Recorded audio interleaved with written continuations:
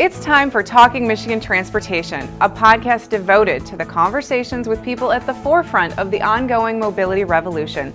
In the state that put the world on wheels, here's your host, MDOT Communications Director, Jeff Cranson. Hi, welcome to the Talking Michigan Transportation podcast. It is Wednesday, November 6th, 2019, and I'm very pleased to have a special guest, a very good friend of mine and a mentor, which sounds odd because he's younger than me. But Lloyd Brown, who is my counterpart, the Director of Communications at the American Association of State Highway and Transportation Officials, and experienced transportation communicator, having worked in Washington State for several years before he came to Washington, D.C. to run communications for the association.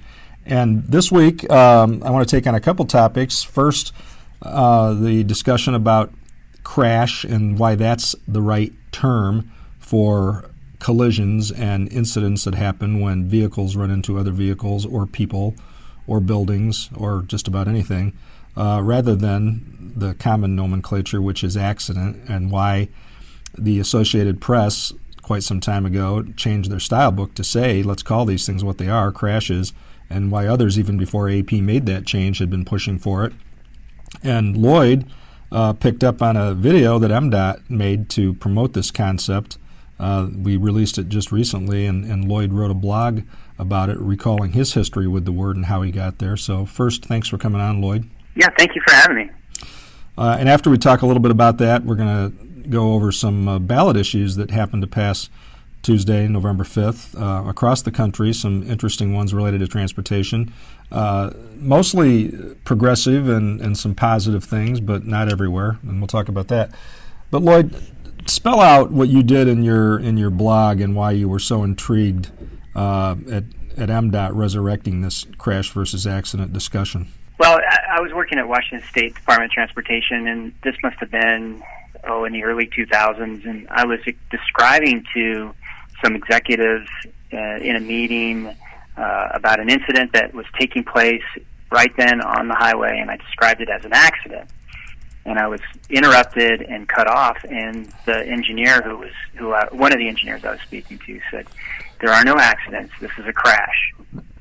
And I'm pretty sure I rolled my eyes. I'm pretty sure I thought that was a ridiculous thing. But as we began to talk about it, not just then but later, it really did begin to dawn on me that words matter, and how we frame, how we describe situations ultimately can help us understand some context and help us understand some deeper meaning in the whole thing. And while, this isn't a metaphysical conversation, the fact is that these really aren't accidents. These are situations where there are contributing causes, and there, the people are making decisions, and they result in crashes.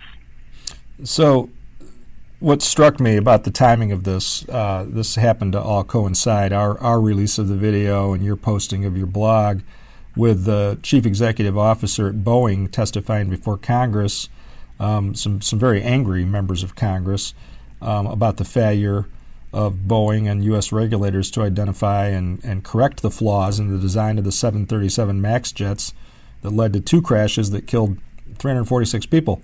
And in his testimony, in his opening remarks, the CEO called them plane accidents. And a long ago discussion about this, a lot of the headlines that you see and stories that were written about this concept of crash versus accident, and some things I've seen on Twitter say, we would never call it a plane accident, let's stop calling it a car accident. But sure enough, he did, and I have to believe that was on purpose. Oh, I have no doubt it was on purpose. There are some very smart people who are working on his testimony, and it does point to the fact that when we call it an accident, we really are letting somebody off the hook for responsibility. And look, it may be a situation where the sun was in somebody's eyes, or it was a wet road, there were other contributing factors, but at the end of the day, when you're operating a vehicle on the highway, there's some accountability when you're behind the wheel. And if we call them crashes, there's accountability. If we call them accidents, things just happen and we shrug our shoulders and move on. 34,000 people a year die on our roads, and it just is too many. At some point we have to step up and say, enough is enough. Let's really start calling it what it is. So, some of the stuff that gets people really thinking about this and why there are groups out there like Transportation Alternatives and Families for Safe Streets, because they've been arguing for some time that accident makes it seem like crashes are inevitable rather than preventable. And in a subtle way, they make the case that it normalizes the crash and it discourages us from looking more deeply into the causes, whether it's alcohol or reckless driving or not driving for conditions, snow, rain, you mentioned wet pavement. The term black ice you hear often in Michigan, and you probably heard that in Washington State. Another complete misnomer, but it sounds like, it's not my fault because there was black ice. So the push has been to at least get that into the vernacular so that people use the right word and say it's their fault, which is kind of what you got at in your blog. But there's really, and you researched some of this in the past, and I think, again, for what you wrote last week, this goes back a long time to when cars were first really starting to proliferate the public roads in the country. And there were a lot of run-ins with other vehicles and with pedestrians, and they were even described in some headlines as killing machines. And they weren't called accidents at first, and the industry, just like the hardcore manufacturing industry before them, went on a campaign to try to make accident the word that people used on purpose so that you didn't think it was because of cars. Yeah, and there are amazingly quite a bit of politics around the finite resource that we call the traveling lane. People argue over who, and I mean people, whether people should have primacy in the roads or we should give it all over to vehicles. And that kind of ongoing debate between people who are advocating for bicyclists or pedestrians versus, let's say, freight or, the throughput of vehicles, that kind of discussion goes on all the time in transportation circles. And they're not easily solved conflicts, but what you're describing is some of the earliest sort of battles that were waged, and ultimately the convenience of the automobile won out over the legitimate rights of the pedestrian, and that's what we're living with today in many cases, and that's where that language comes from. So it's just one more reason why it's maybe a long time coming, but not too late to begin to use the right language when we're talking about the situation. Well, that effort was so successful that it helped, create the crime and the shame of jaywalking. And, I didn't know that history till I researched it, but that was because jay was a term used to describe somebody who was a rube or a hick. It was a pejorative, and so somebody that was crossing outside of a crosswalk was deemed to be a rube, and therefore, it's their own dumb fault. Now, obviously, pedestrians do bear responsibility for their own safety, and we've got, new things going on with technology, just like we do with cars. There's such thing as walking and texting, which can be dangerous in itself. But we've kind of swung the pendulum all the way the other way now, with a lot of cities, a lot of urban areas going to great lengths to make things more pedestrian and bicycle friendly. And I know that's important to you as a cyclist and somebody who sometimes rides all the way in from your home in Maryland to downtown D.C. So, what's that like? Yeah, and then add to it things like e-scooters and I'm seeing more and more of these motorized skateboards and I don't know what those single wheel things are that people are hopping aboard, and they have a little electronic controller, and then they're rolling around. There are all kinds of things that are rolling on the sidewalks and going down the street, and so in the modern city today, it really is something where whether you're a pedestrian or a driver of a vehicle, you have to pay attention and keep your head on a swivel. But competing for that space and being in a situation where everybody has a right to move, and the idea of movement is the idea of freedom, and we want to be able to move freely. All of that comes together, and it comes back into the language we use to describe the situation is loaded, and we have to be careful about it. And I think that it matters when we talk about the different modes, and we've got to be careful. I've worked, with state DOTs around the country, when we're looking at the syntax that's used around some of the transportation priorities within our departments, to do a communication audit of the way that we describe, our roadways and the vehicles, and what is the principal, what is the priority. And almost always our state DOTs are prioritizing vehicles over people.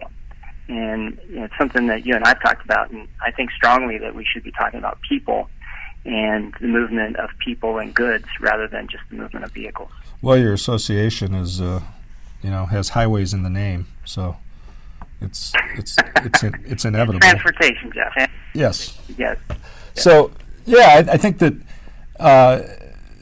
to me, this role of people who communicate about transportation is to just be really, really vigilant with media, with reporters, and just remind them every time. And you saw that I did today, and what was otherwise a very good story, very thorough account of what's going on in Congress, and some truly bipartisan support to look at the increase in bicycle and pedestrian fatalities across the country.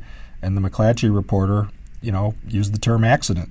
And when I sent him a note about it and said, hey, really good story, but just to be clear, AP style is crash, he right away did a mea culpa, wrote back very humbly and said, you're right, and was willing to correct it. And I ask my staff to do that with reporters all the time, and most are pretty good about it. Some think you're splitting hairs, but as you said, words do matter. And I almost wonder if we'll still be doing this by the time some other word comes into vogue. Well, as long as you're going to tilt against that windmill, Jeff, I'll be your Sancho Panza, or whatever that character's name is. We can go after it together. But Lloyd going with literary references. I like it. Well, I think it's my, the writer background that I have, and this idea of, the media ecology and the framing that we use to describe the world around us. And so whether it's crash versus accident or some other way of describing our transportation system, ultimately we should really pay attention to the way in which we use the language. Well, sure. I mean, the outgrowth of that is the other way. Dangerous intersection, right? Yes.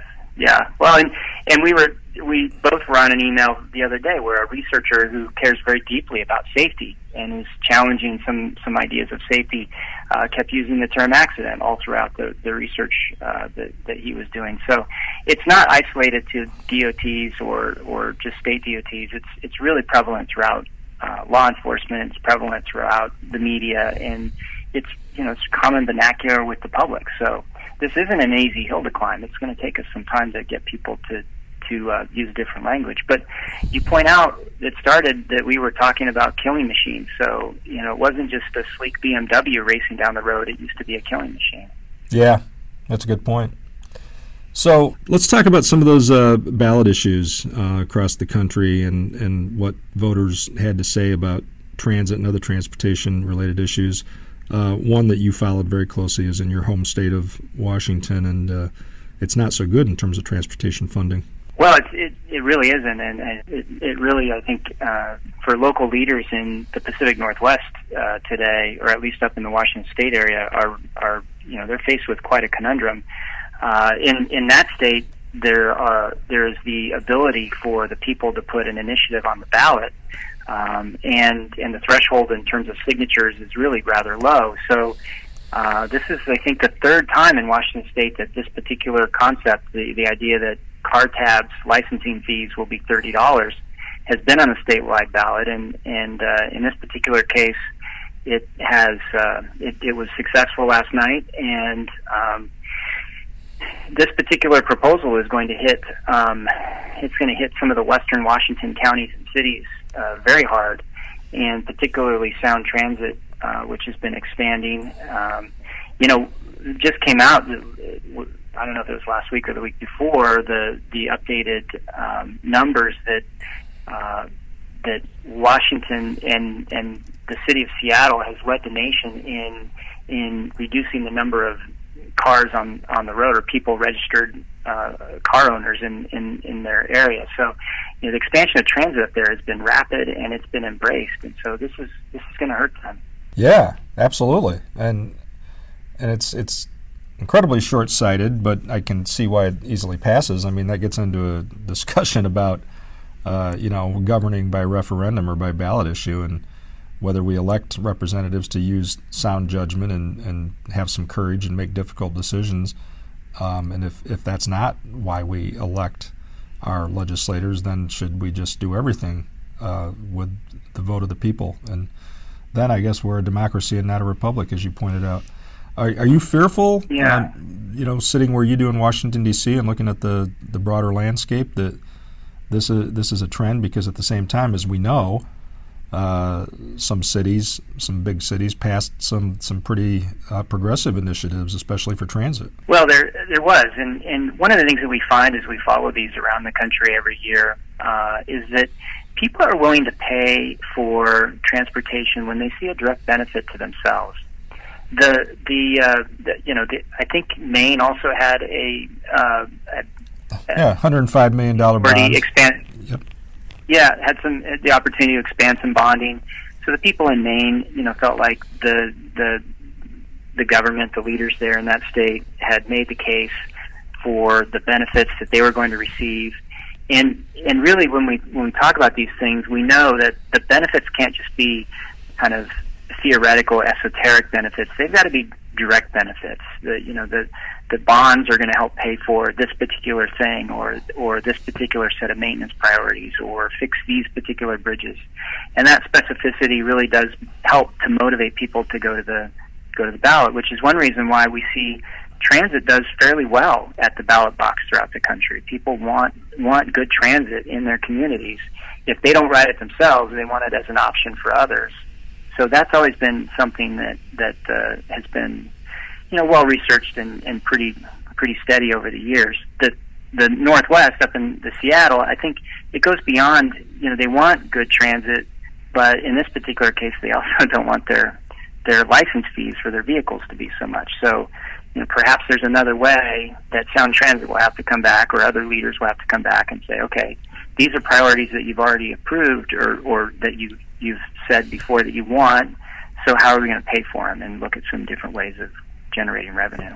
Yeah, in that sense, transportation isn't that different from education and other things, that when you ask people if it's important, they say yes, and if you ask them if they value it, they say yes, and if you ask them if they want to pay for it, they say no. So, Colorado, I don't know if you looked at that at all, but there was a bit of a mixed message there, in that a statewide transportation issue failed. But in Denver, there was a charter change voted on, overwhelmingly approved, to make the Denver Department of Transportation a cabinet-level agency with, direct access to the mayor there.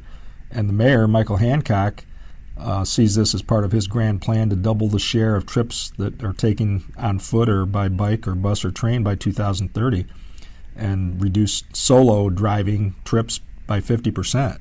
So really, I think what I saw as I looked over these things, Houston passed a big one, $3.5 billion for transit projects.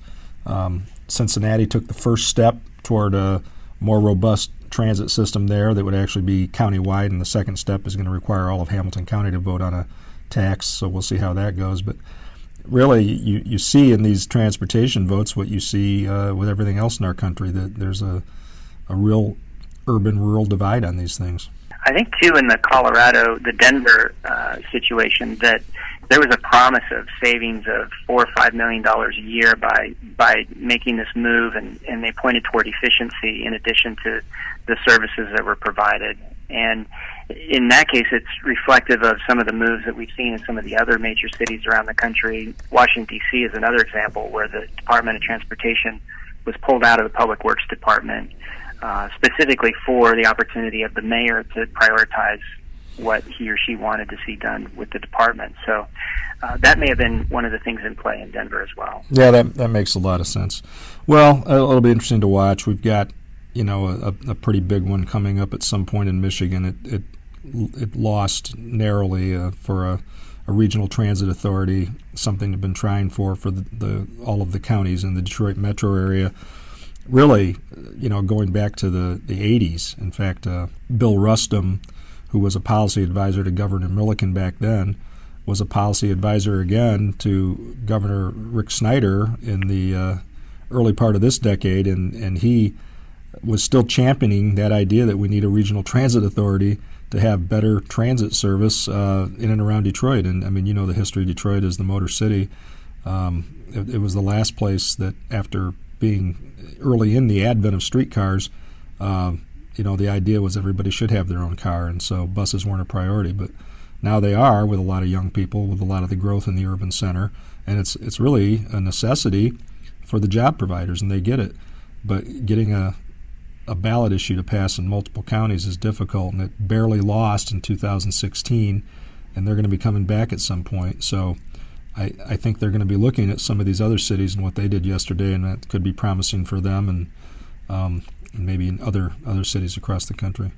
So anyway, thanks, Lloyd, for taking the time to talk about these things. I appreciate it, and appreciate your help with the podcast. Absolutely. Well, thanks for inviting me, Jeff. That's a wrap for this edition of Talking Michigan Transportation. Check out show notes and more on SoundCloud or by subscribing on Apple Podcasts.